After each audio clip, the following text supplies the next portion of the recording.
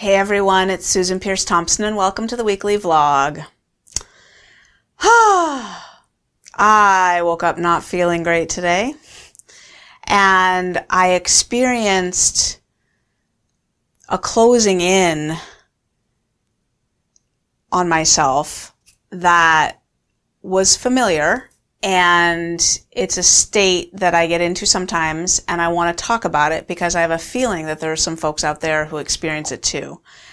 I think that it's part and parcel of the Bright Line Eating journey, and it's a peculiar twist of the mind that happens to those of us who deal with this food thing, this hungry food monster, and it gets us in trouble.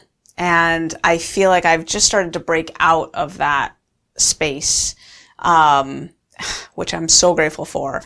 And here it is, Wednesday, so it's time to record a vlog, so I just thought I'd talk about it with you. So it's all about isolation. And in so many ways, food addiction is a disease of isolation. That's actually a line in the literature of one of the 12-step food programs. They say food addiction is a disease of isolation.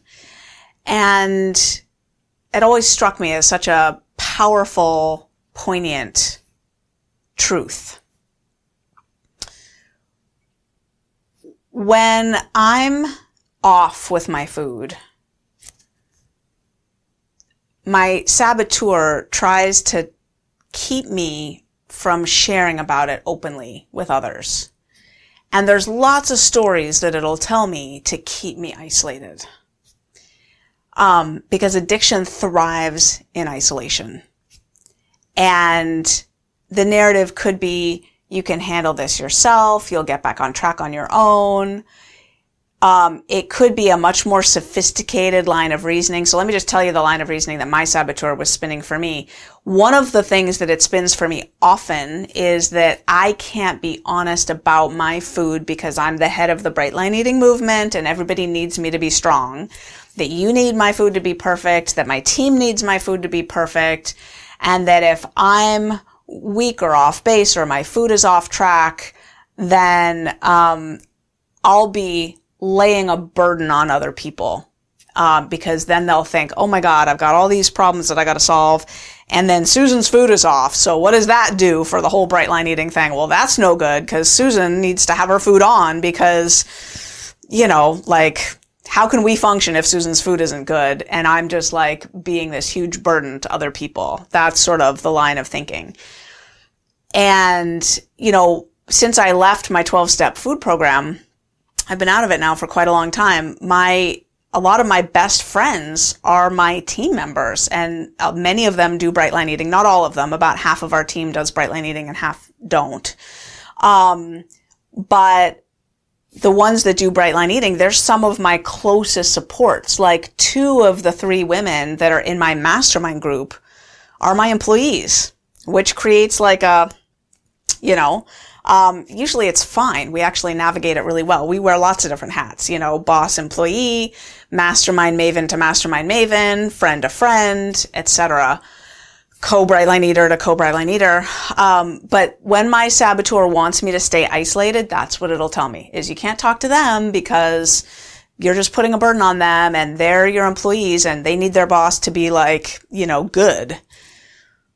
And then this other layer of, another line is that I'll just handle it myself. Like, I'm really pretty good. So as I was traveling, I just got back from 3 weeks of wonderful, fabulous, but honestly also pretty grueling travel.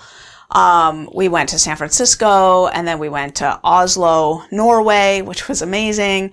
And then we went to Portland, Oregon, and then we drove up into the mountains to Brighton Bush Hot Springs. Oops, but there were forest fires, so we got evacuated. And then we got an Airbnb on the Oregon coast and drove 2 or 3 hours out there and stayed there. Then we drove back to the Portland airport, flew to Rochester, and then I flew to New York City and then flew home. So that's what I just did for the last 3 weeks. Now, in the midst of all that, my quantities, like I stopped being willing to use my scale all the time. So my quantities started to unravel. And for me, that's kind of it's like, it's not the biggest deal. Like, it's not eating sugar and flour, but it's a big deal. Like, my quantities need to be on. Otherwise, I'm not feeling so grounded. But when I travel in the past, I've often let my quantities go a little bit, and then like I get it back together when I get home, and I'm not really that much worse for the wear. So that's the line that my saboteur tells me is, you're really okay. You've done this before. You know how to do this. You're going to play around with your quantities a little bit, and then when you get home, you'll get it all squared away. Now, in the midst of all that last week, David announces, as we fly from Oslo, Norway to Portland, Oregon, he announces that he's going to do a 3-day water fast. I'd always wanted to try one, but now because my quantities were wonky, like I was feeling bloated and, just not great. And, frankly, I was about to go see a lot of people from the Food Revolution Network who, like vegan and lean and whatever. And I was like, yeah, I don't want to be feeling all off. So I was like, all right, I'll do the water fast with you. And then I released this vlog last week into the world on water fasting. And a lot of people in my tribe, my Bright Lifers and stuff, were like, this isn't Bright Line eating. Like, hey, what are you doing? And what about the addiction? And this could be like part and parcel of the addiction. And, restriction is just the other side of the coin of overindulging. So in the Bright Lifers Facebook group, we've had a lot of dialogue around that this past week, where I did not do a very good job of presencing the restriction, the part of the saboteur that gets into a mode of restriction. There's a lot of danger there. And that's a conversation that I'm going to keep having with my Bright Lifers. But I've been thinking a lot about food restriction this past week, as I experienced my first 3-day water fast, which went pretty well. Went very well, actually. But then on the back end of that, I was dropped right back into traveling mode, and my quantities were still wonky like they had been. But now my saboteur is telling me, you can't tell anyone that your quantities are wonky because you just fasted, and they know that, and they're going to attribute it to the fasting. Now, I knew that my quantities were already wonky, and I'm still traveling, so they're still going to be wonky, because for me, like, to get it back together, like, I have to be home, I have to be grounded, I have to be in my routines of, like, my own kitchen. This is where, like, all of my automaticity is tied to my home and my routines. It's very hard when things are discombobulated to get them back together if I'm on the road. I just don't have the habits and the systems in place to support that with the level of stuff that I'm juggling in my life. So I'm just like, you wait till you get home, you'll get it all. It'll spin back together pretty quickly. But now my saboteur is like, you can't tell anyone, like especially my closest people, because they know about the fasting thing. And then if you tell them that your food is off, they'll assume it was the fasting. And the jury's still out on the fasting thing for me. I don't know whether it worked or not, to be honest. Like, I still need to experience more of that and watch my own thinking, because I went into it with my food already off. I was not at a stable place. So for me, there's no way to tell whether any of the crazy thinking that I experienced afterwards, it was actually just exactly the same as when I went into it. So I can't really tell what's what. So I didn't want anyone else in my life to think that it was because of the fasting. So this is the line that my saboteur is spinning for me. For you, it might be something totally different. Like, I don't know how your saboteur convinces you to stay isolated and to stay quiet and to not tell anyone as little threads of unmanageability start to creep into your food. Because Bright Line eating is a pretty buttoned down, structured system, right? And when it starts to unravel, there's just these little threads that start to fray at the edges. And then the choice point is, do you share about that and get them out in the open, which is kind of the equivalent of trimming the loose threads off the garment? Or do you listen to that saboteur that says, don't talk about it. Don't you dare tell anyone about that. You got this on your own. And do you keep it isolated and hidden, which just allows it to unravel more and more and more? So this morning, I was like bound up so tight, and as you know, I'm an extreme extrovert, so I can't really get myself out of that state of mind by myself. There might be introverts in our tribe that could recover through journaling and meditation and alone time and like internally get their process sorted.